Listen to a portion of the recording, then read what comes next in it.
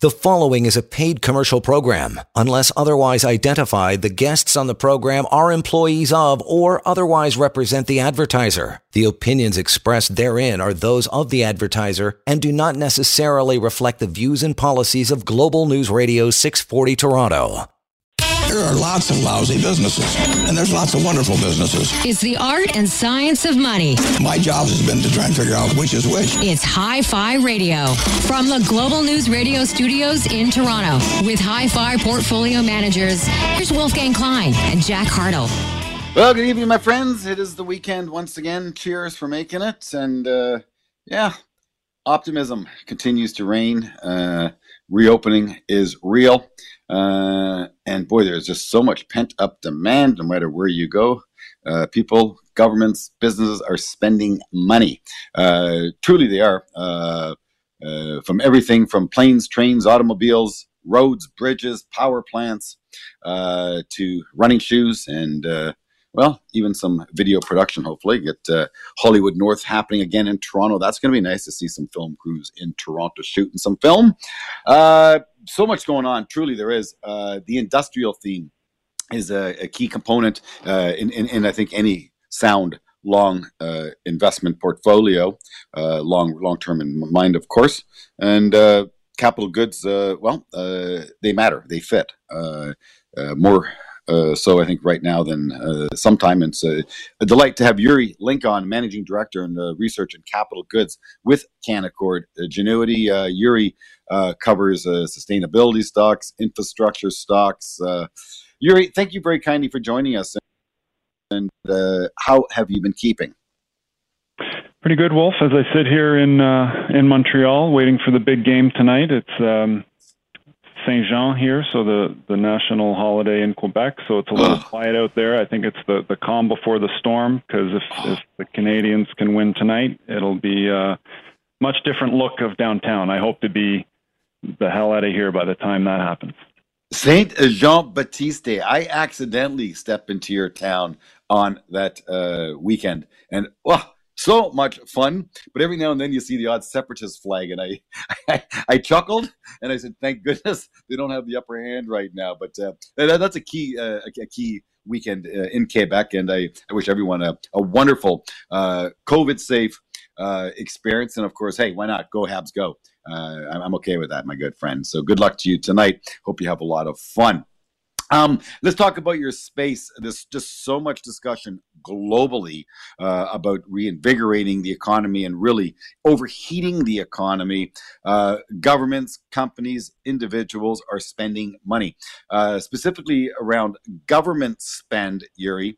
Can you speak to what you're seeing internationally and here at home, and really what is on the horizon for investors? Yeah, it's an exciting space. There's a couple of themes that are colliding here to the benefit of the consulting engineers. The first is well known and understood by anyone who's taken a trip down any highway in North America, and that is, the infrastructure deficit that we are faced with.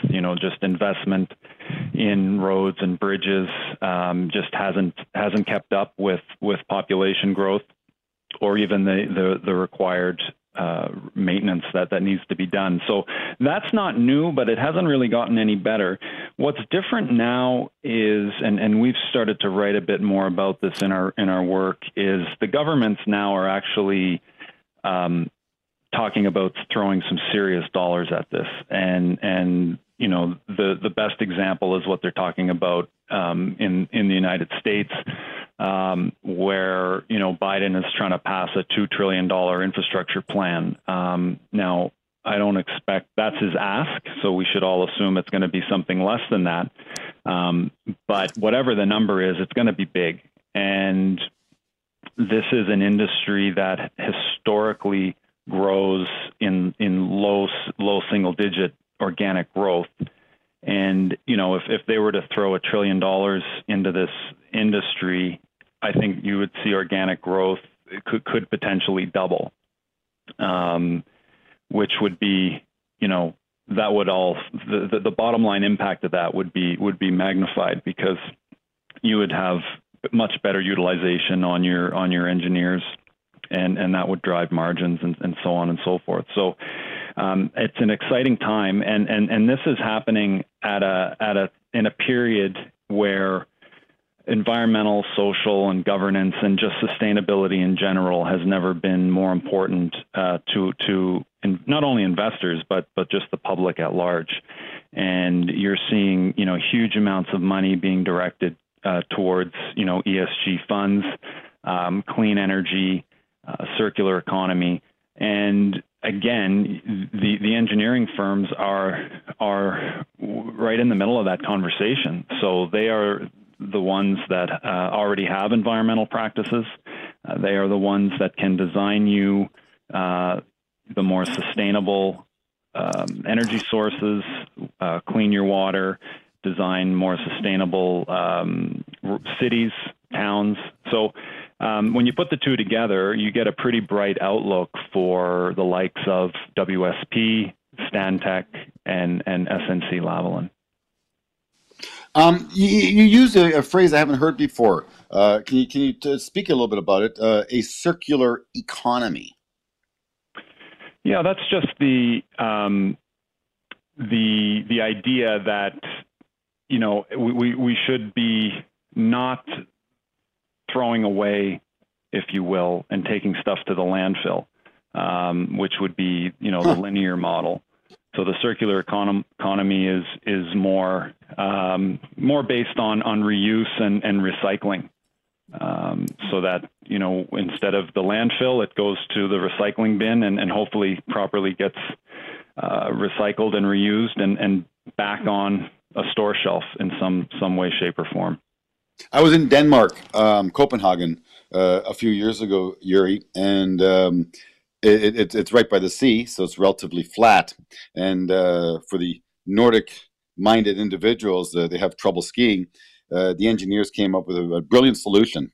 First off, they realized they were producing too much garbage and waste, and they didn't want to have to ship it anywhere. They wanted to be more self-contained. And so they came up with a very energy efficient, environmentally low impact incinerator with lots of scrubs and the likes. And it was such a mass construction, they turned it into a ski hill at the same time. So underneath it incinerates, and on the surface, people ski on it. They claim that they are able to recycle and manage over 60% of their current waste, which I think is remarkable. What gets my mind, just thinking about this whole COVID scene, and again, with the amount of content now coming at us on Netflix, there's a great documentary on the oceans and the amount of pollutants in the oceans, plastic specifically. And I think about these ocean liners, specifically these cruise ships that just dump waste into the ocean. We've cleaned up Lake Ontario real well. Jack, you were out fishing in BC. You saw some environmental sewage going into the beautiful Pacific Ocean. Can you speak to, how far is far enough in terms of managing our waste? Again, let's speak to cruise ships and speak to just dumping sewage here in North America still into open waters. Well, I mean, obviously that's not allowed. There should be nobody dumping anything like that into the ocean. But as I understand it, the plastic problem is obviously huge for the oceans, but I don't think it's necessarily.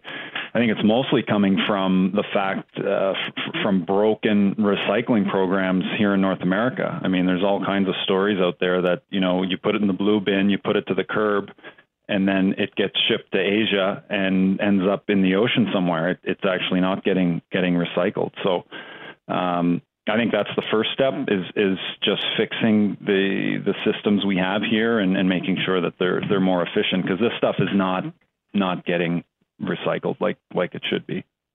No, but plastic water bottles a huge culprit to it. And again, the documentary, I think it's called Oceanic or on Netflix. You'll find it, friends, if you look for it. But they speak about the straw issue. And they say that is such inconsequential to the amount of plastics out there, but so much focus on eliminating plastic straws. Again, I think in England, on the shores in England, whales were being beached, and when they dissected the whale, they found like 50, 80 pounds of plastic inside the belly of these beautiful creatures, and it just heart-wrenching. So the ESG theme, pre-COVID was real. COVID came along. I think it got pushed to the side, as everything always seems to get pushed to the side. These more holistic, ideological, but real issues that we're trying to face here in the world. But the theme of ESG is being recognized by the likes of teachers' pension, OMERS, big institutions who have to be more accountable to their investors and to the community as a whole. They are looking to companies, friends, that are environmentally, socially, and properly governed, which means, yes, minorities, all genders running these companies, as opposed to an old male-dominated board of directors. So there is a lot of change afoot, and companies are being scrutinized through different lenses. Specifically, I think your space, because it is a long cycle space, meaning when projects take place, they take years to create and conceptualize and actually implement and execute. And then they're permanent structures. So you want to make sure that they are going to be acceptable to the community for decades to come, correct? That's right. Yeah. And these companies within the ESG frame are kind of, 2-for-1 deals, if you will. And what I mean by that is they themselves as companies are pretty low emitters of carbon, and they've been working to lower their environmental footprint. I mean, they're people businesses at the end of the day. Sure. And they're generally boast pretty good governance scores. And so that's one aspect in terms of just looking at companies in terms of being sustainable. But then the 2-for-1, the other deal with these companies is that, as I said at the onset of the show, they are also enabling the technologies that are going to allow for more sustainable outcomes. So you're getting both when you invest in a Stantec or a WSP. Yeah. We're speaking with Yuri Link, one of our key research analysts and managing director as well with Canaccord. He covers the capital goods sector, well recognized by Starmine Analyst Awards from Refinitiv. Great stock pick in 2017, got himself some hardware for that. Fine work. Bachelor of Commerce from St. Mary's University, and he's a Hab fan. Stay tuned. Hi-Fi Radio, Global News 640 Toronto. We're talking money. More show right after this. Money. Let's take a break. But after, Wolf and Jack will continue their in-depth discussion about money. You're listening to Hi-Fi Radio from Global News Radio 640 Toronto. You are listening to a paid commercial program. Unless otherwise identified, the guests on the program are employees of or otherwise represent the advertiser. The opinions expressed therein are those of the advertiser and do not necessarily reflect the views and policies of Global News Radio 640 Toronto. Oh, the good old hockey game is the best game you can name. And the best game you can name is the good old hockey game. Well, there you go, my good friends. It is Saturday night. We're speaking with Yuri Link. Show's being recorded on Thursday night for various reasons, COVID included. Yuri, of course, is cheering on his Habs. And, well, may you be victorious, my good friends. Of course, history right now. It's Saturday night, my good friends. Let's get further into the world of capital goods.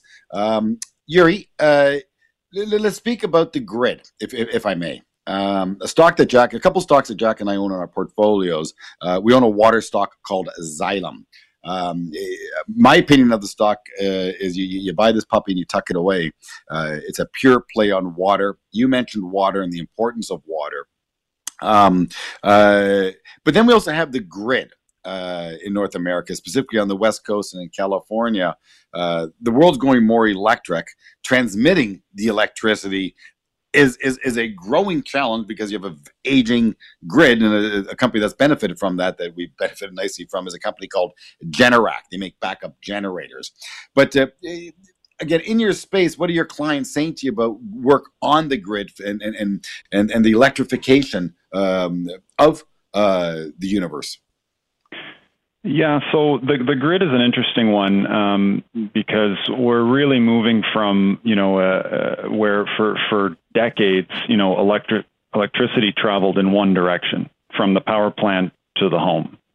And, now you think about solar panels or, a Generac battery power, however you want to recharge that battery, but you've got dispersed energy sources now, and sometimes if you want to sell power back to the grid, you need to be able to, the flow needs to be there and the ability to do that, and so that brings out a lot of need for an upgrading of the grid, because number one, it's old, and number two, the technology is just not there to allow the type of flexibility that we need today. And so you're seeing companies in the metering space get a lot of attention, and I generally think that investment in the grid is going to just accelerate over the next few years, especially when you consider what happened in Texas with the freeze and millions of people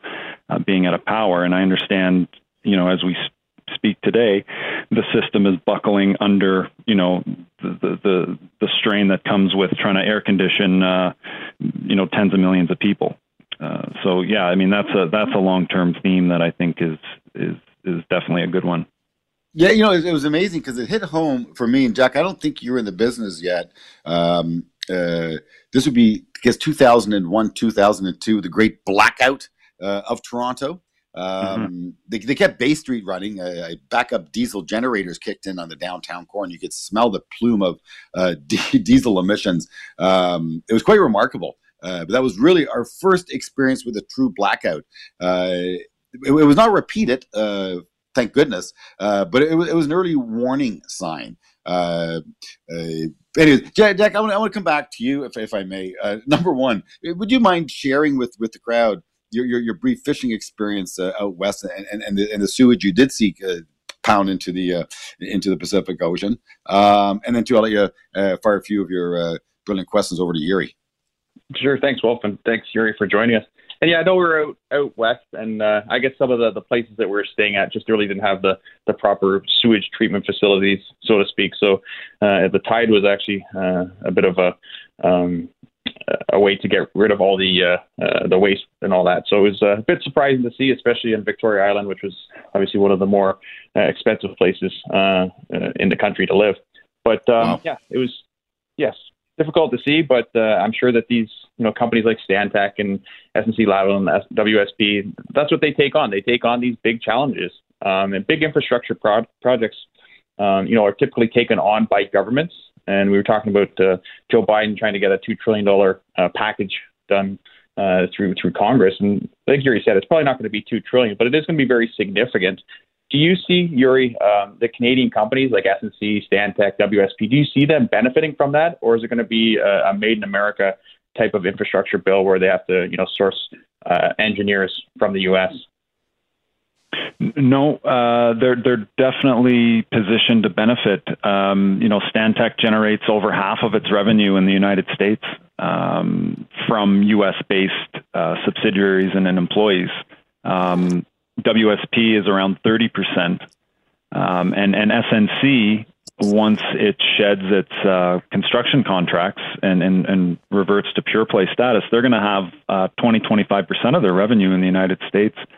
So these three companies are big players in transportation and buildings and environmental consulting, as I said. So very, very well positioned to benefit from any pickup in investment in the U.S. Sure. And it's not just the U.S., too. It's the global infrastructure. You saw the G7 actually just a couple of weeks ago. They were talking about their plan to challenge the Belt and Road Initiative. Do you have any comments on that and how that may play into the space? Because it just sounds like there's so much demand for infrastructure right now, not just in the U.S. and Canada, but globally. And how do we meet that demand with limited resources?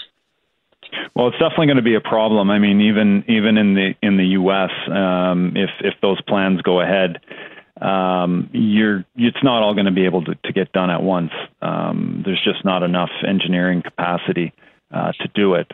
But and that's not necessarily a bad thing, because it will elongate the cycle and it will be, I think, very good for margins for these companies. Internationally, I it's hard to quantify what's going to happen and if and when. With regards to challenging China's plans, that's a tough ask. I think most of these companies that I focus on are largely doing work in OECD countries, developed countries, and as I said, the outlook for focusing on infrastructure spending in these developed countries is very good. We're speaking with Yuri Link, Managing Director of Capital Goods, one of our key analysts. Interest of time, Yuri, give us your top investment idea based on your universe for, again, a 3 to 5 year investment. I think on a 3 to 5 year view, I would be looking at Stantec. As per our recent research, this company has got one of the highest free cash flow margins in the space. It's got one of the highest free cash flow per share growth track record over the last 3 years, and it's trading at a significant discount to the peers. Balance sheet's strong. They bump the dividend regularly, and very, very well positioned in water and environmental consulting, which makes up about 35% of their business. So this is a high quality firm. It's kind of checked back from the highs for real no apparent reason that I can see. So this one looks really well positioned for the world we're in today. It's a Stantec, certainly a good quality company. They ended up purchasing a friend of mine's energy business some 20 years ago.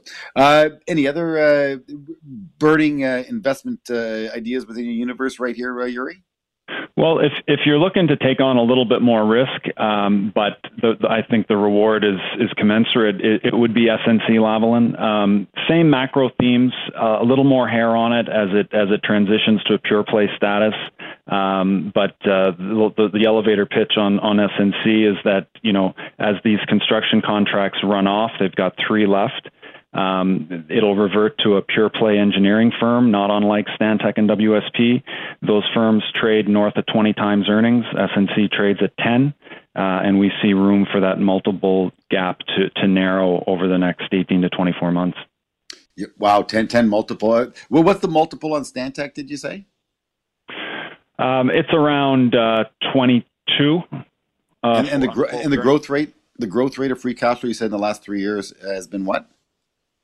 80% free cash flow per share growth over the last 3 years. That's a bit overstated. It's coming from a low level, but that's what the number is. Yeah. I think you can expect kind of 15% plus over the cycle. 15% annual growth rate of its free cash flow. Yeah. Yeah. No, that's very, very attractive. Indeed, it is. What's the dividend on Stantec? It's yielding about 1.2%. 1.2%. Well, better than GIC, that's for sure, for a high quality business. Jack, any final thoughts on the Yuri space? No, just it's very interesting right now. This cycle, what we're seeing is very different from the 2008-2009 cycle where governments took away that deficit spending relatively quickly, especially in the U.S. And this time around, it seems like fiscal spending, so governments are spending money out there as opposed to just printing money. And typically when they spend money, it goes into, big projects like Yuri's talking about, whether it's sewage treatment or nuclear plants, roads and bridges. So it'll be interesting to track throughout this cycle. And I think it's an interesting new development that we're seeing, since COVID. Well, certainly the middle class will benefit from all of this spend. And as you indicated many times, Jack, the crowding out effect of governments offering money, basically, has forced companies who want to hire staff to pay them a fair bit more. So certainly a place, if you're looking for employment, I think to look at from a career point of view, it seems to be that there's tough to get good laborers out there. And I think a sustainable career indeed. Yuri Link, I can't thank you enough for spending some time with us this Saturday night. May the Habs be victorious. Of course, we know how Thursday's game go, and onwards and forwards. Hi-Fi Radio, show about money. We're talking about technology. Mr. Rob Young, one of our other managing directors and equity research analysts. Very, very wise man, experience with IBM, experience with Nortel, understands tech real well. Stay tuned. It's going to be great. Don't go anywhere. There's more great show after this. You're listening to Hi-Fi Radio from Global News Radio 640 Toronto. You are listening to a paid commercial program. Unless otherwise identified, the guests on the program are employees of or otherwise represent the advertiser. The opinions expressed therein are those of the advertiser and do not necessarily reflect the views and policies of Global News Radio 640 Toronto.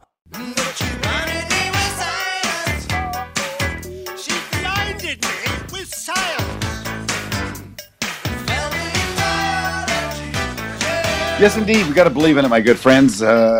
We talked a little bit about sewage earlier. I'm going to carry on the conversation. Jack doesn't like to talk about sewage for various reasons, and good reasons, of course. We're all paranoid in this society of ours, and not a bad thing. We don't, talk to Rob Young, our managing director. Well, don't get me fired. Don't get me in trouble. I'm like, no one's going to get into trouble. If we do, so what? We get into trouble. Good golly. But no, it's funny because the issue that I raised, because Jack came back from a fishing trip, he said to me, well, they're dumping raw sewage off Victoria, like pure raw sewage right into the ocean. I said, disgusting. And we come on, friends, we all know about this. We want to sort of every now and then turn a blind eye.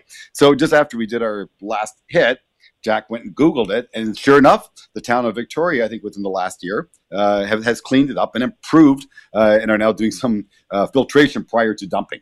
Kudos for them. They're moving in the right direction. Again, when you have old infrastructure, you can't just flip a switch and change it. But we cleaned up Lake Ontario. We did a pretty good job there. No more dead fish along the shores that we used to see. The Americans stocked the Great Lakes as well, which helps us out here in Canada. But as Jack was Googling that story about Victoria, he also picked up a story that in Montreal, they're still every now and then dumping some raw sewage into the St. Lawrence.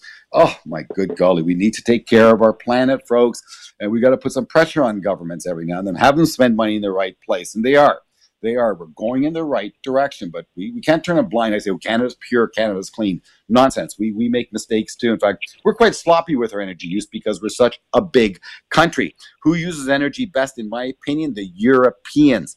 They get it. They are so far ahead of the curve. Electric vehicle, clean towns, recycling, reusing, elimination of harmful items. They're moving in the right direction. The world is moving in the right direction. We have to. We all want to be part of the middle class, which means we all want to consume. And again, people always ask me about the market, how the market's going to do. It gets down to the trend of the market over centuries has been lower left to upper right for the simple reason there's more people on the planet. And those people want to consume more stuff. It's just the way it is. Now, when you consume services, not as hard on Mother Nature. Part of service, of course, is the world of technology. Rob Young, it's amazing. He covers technology, but I was just kibitzing with him a little bit at his coverage universe. The analysts end up being specialists in various sectors of the economy. Rob is a tech specialist, of course, spending time at IBM and Nortel as well. But I'm looking through his coverage universe, and I giggled. I said, Rob, why are you covering Pollard Bank Note? Pollard Bank Note, my friends, are those little scratching wins you see at the local variety store, the lineup, and someone's scratching 18 cards in front of the cashier, and we're all waiting to get through. It doesn't happen. It's here scratching and hopefully winning. But I assume the company has changed its approach, Pollard Bank Note. It's a tech company now, is it? Yeah, I mean, there's definitely tech elements, but there's some old world elements. I mean, they still print instant tickets for a lot of North America and around the world. I think they're the second largest provider. There's only really 3 companies that do this. It's a pretty protected market because the lotteries are super conservative and they don't let new companies in. And you can imagine that printing instant tickets is a potentially dangerous thing if you make a mistake and you print too many winning tickets, or if you don't have sufficient controls. And so, I mean, it's a pretty protected market. But what's going on is Pollard's benefiting from this trend towards online lottery. And this was pushed forward pretty aggressively by the pandemic, as people weren't able to get up and go out to their favorite place to buy an instant ticket. I mean, our instant tickets are somewhat, insulated because the gas stations and the grocery stores and the places where you might buy an instant ticket were pretty, were open, more likely than other places. But people turned to online, and they started buying their scratch tickets online. And there's a small number of provinces and states that have started to roll this out, and they've seen tremendous growth. So the iLottery element is what's driving it. Because interesting company, Canadian company from the West Coast, and I saw this because they went public as an income trust. Again, long-term investors out there remember the income trust boom in Canada. That boom began when I got into this business in 2000, as people were hunting for yield because interest rates then were so low at 5%. Let's buy an income trust. And every company became an income trust until a few of the big Bay Street players approached the government and say, we may become an income trust. I think Bell Canada was one. I think the World Bank was even one. Don't quote me on that, but there's rumors around it. And that's when they came out with the white pages in around Halloween of whatever year it was, 2006 or so, and ended the income trust. So to see Polar Bank continue and to be a dominant player, again, a Canadian company from the West Coast.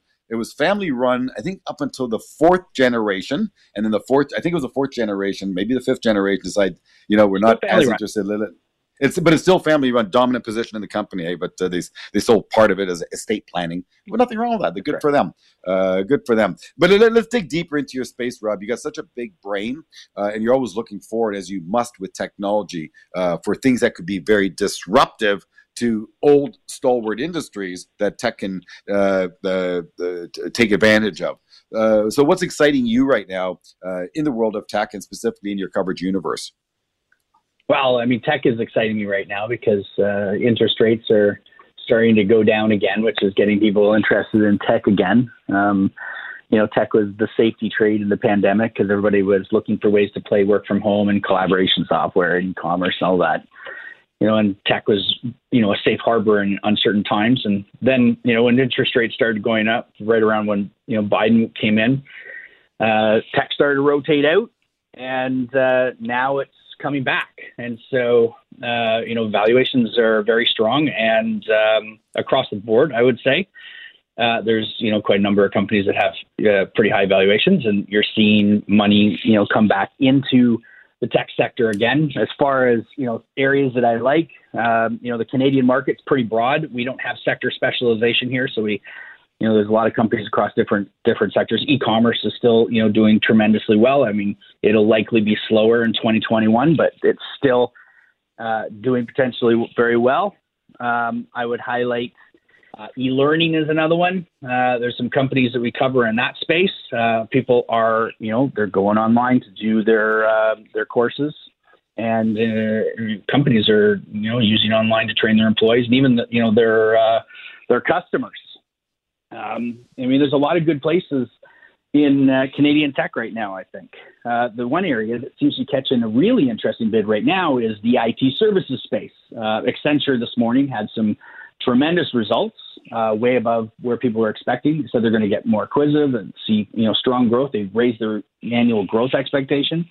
So there's a bunch of companies in Canada around the IT services space that are likely to benefit from that. Accenture, they have a May quarter end, which is a little bit of a peak ahead of the regular, June quarter end for most companies around the December year end. So that should be a nice little driver for any company that provides, IT support, IT services, custom development, that sort of thing.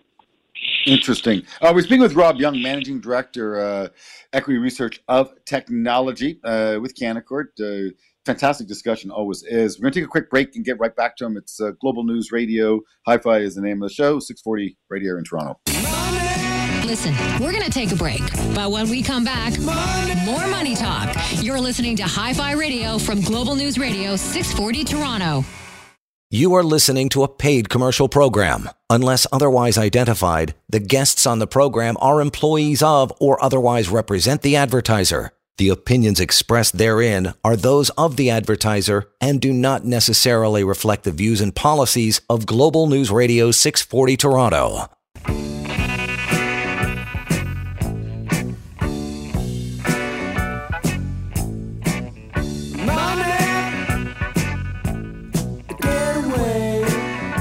Good evening, my friends.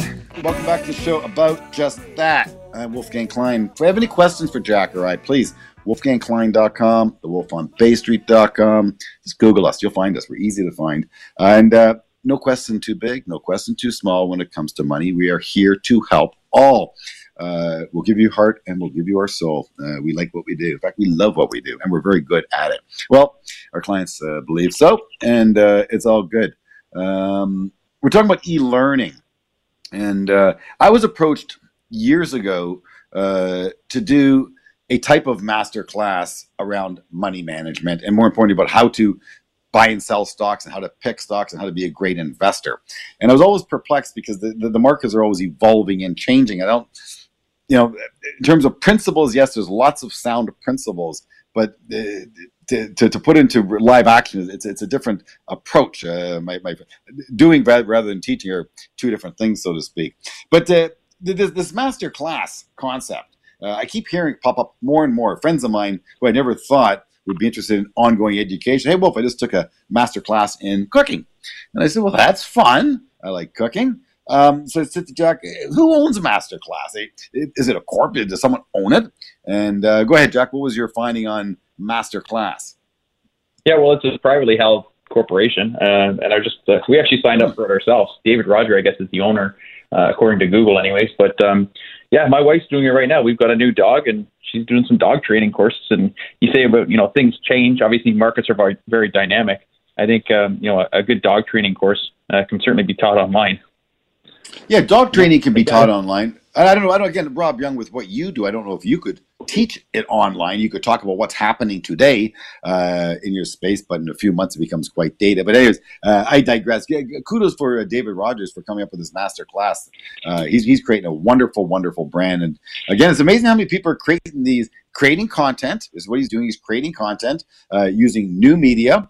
And basically, the advertising model kicks in and he monetizes his work. Kudos. The semiconductor space, those little microchips that really allow us to do everything technology. It's incredible. I look at the power of my Apple 10X. If it wasn't for semiconductors, it wouldn't have the juice that it has. So I like semis, Rob. I think semis has been said by someone else on Wall Street, the new transports. They move information rather than goods, and moving information at light speed, no pun intended to that company, Lightspeed, is ever more relevant. Speak to us about what's going on in the land of semiconductor spaces. Multiple processing or parallel processing came up with NVIDIA recently. I learned about that. But what's taking place in semis? Well, okay, so there's a lot there to unpack. I'll say, there's a lot of geopolitical factors around semis right now. China's trying to get meaningful. The U.S. is, realizing how strategic it is, and so it's creating incentives for local companies to invest. Like Intel has talked about a large amount of investment. And so, you have this shortage of semis that hit the auto space. I mean, the autos aren't used to buying semiconductors because cars have only had semis for, the last, maybe call 5-10 years. And they're used to having a lot of control over their supply chain. But semis don't work like that. You have to order a semiconductor, even if it's a really tiny semiconductor worth, less than $1, you have to order that a year ahead. So there isn't a really easy way to immediately request just in time like the autos are used to. And so a lot of shortages hit the auto space. We're seeing shortages across all sorts of other different end markets. Samsung talked about this. And so now you've got this, demand that supply needs to catch up to. And so what always ends up happening in the semiconductor space, so this is what's happened in the past, you get this thing called the bullwhip effect where, the companies that make the semiconductors and the companies that provide the equipment that make the semiconductors. So this would be companies like TSMC who make semiconductors, and companies like Applied Material make the machines that make the semiconductors. They don't have really good view to the end market demand of the semiconductors. If you think of like an iPhone, Applied Material and TSMC don't know how many iPhones are going to get sold. And so they're blind to the actual demand. And so they end up spooling up their capacity. They get too far ahead of themselves, and then it creates a bust. And so right now we're in the boom cycle where everyone's spinning up capacity. And so all the way through the ecosystem from, the very broad, large cash flowing, semiconductors like Texas Instruments all the way through to the companies like Applied Materials making the equipment, they're all seeing really good, action in the market right now. And so you just have to be careful because in the past, these things have gotten a little ahead of themselves. I don't think we're at that point yet, but the semi space has been doing very well. Well, we own Jack and I do own semis in our portfolio, and you kept mentioning Applied Materials. That is a name that we picked up, I don't know, about 6 months ago, and it's been very, very favorable for us. But no, you're not the first analyst to warn me about the capital goods business. As again, I used the phrase earlier with Yuri Link talking about engineering business. It's long cycle, and again, the end user has better dialogue with information flow with the manufacturer of the end product than the individual making the equipment that makes that product. So again, Applied Materials makes these big, funky machines that spit out microchips. But you said something that made me scratch my head when I was at the Canaccord Genuity annual growth conference in Boston. Mike Walkley was speaking, again, another one of our analysts, and about just-in-time inventory and about tracking pallets. In other words, skids of material, how they're now putting microprocessors, little semiconductors on the pallet, so the owner and the customer know where that pallet is at all times. Is it on a truck? Is it in a warehouse? Is it a mile away from my factory, or is it 50 miles in the middle of the ocean? And I said, how expensive are those semiconductor stocks? He says, they're cheap. You get them for $5 or $6. You now said a semi is $1. And I always warn Jack about the semiconductor space because no different than an ounce of gold or a pound of copper, they are commodities, and they in many ways depreciate because those semiconductors become obsolete to a degree, or the price just dropped. But to know that you can buy a semiconductor for $1, Rob, the amount of technology punched even in that little semiconductor, it's unbelievable. That's true, and if you think about the supply chains need to absorb all of these vaccines that need to move around all over the place. They have to be kept at a certain temperature. Everyone wants to know where they are at all times, and so all of this tracking technology is becoming more important. All the things. I mean, if you think about last year, I'm pretty sure people were tracking toilet paper, right? Nobody cared about where toilet paper was, but all of a sudden everyone cared, and so all of this intelligence in the supply chain has ramped up. And so semiconductors are one way to play it, but there's also a Canadian company called Descartes that provides a lot of the software and the network. They run a global logistics network around this where all the different 3PLs can, pass information between themselves. And so that's another interesting way to play in the Canadian space. I like Descartes. I saw them present. Recently, we bought the stock. And I confess I got shaken out of my position when tech gave back some ground. I think Descartes is a great company. It's a little tough to hold. It's not cheap. Tech is expensive once again. You mentioned that, and Yuri mentioned was talking his space. Companies like SNC-Lavalin that are darn cheap right now at 10 times earnings.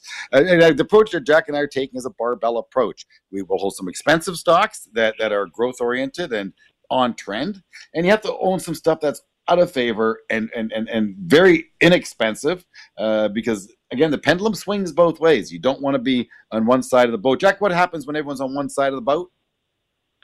A little wave comes, it tends to tip over. A little wave comes and tips are over. That's it for this show, my good friends. It's Hi-Fi Radio, Global News 640 Toronto, each and every Saturday night. I have the privilege with my partner, Jack Hartle, of spending an hour with you. I can't thank you enough for paying attention. And please, any questions, wolfgangklein.com. Rob Young, great job as always, Managing Director, Equity Research Technology at Canaccord. Have a safe weekend, my good friends. We'll speak to you next week.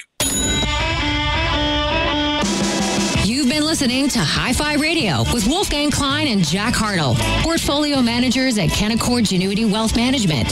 For questions about today's show or any money questions you need answered, email Wolf and Jack at wolfgangklein.com. Hi-Fi Radio, for the love of money. We'll see you next week. The preceding was a paid commercial program. Unless otherwise identified, the guests on the program are employees of or otherwise represent the advertiser. The opinions expressed therein are those of the advertiser and do not necessarily reflect the views and policies of Global News Radio 640 Toronto.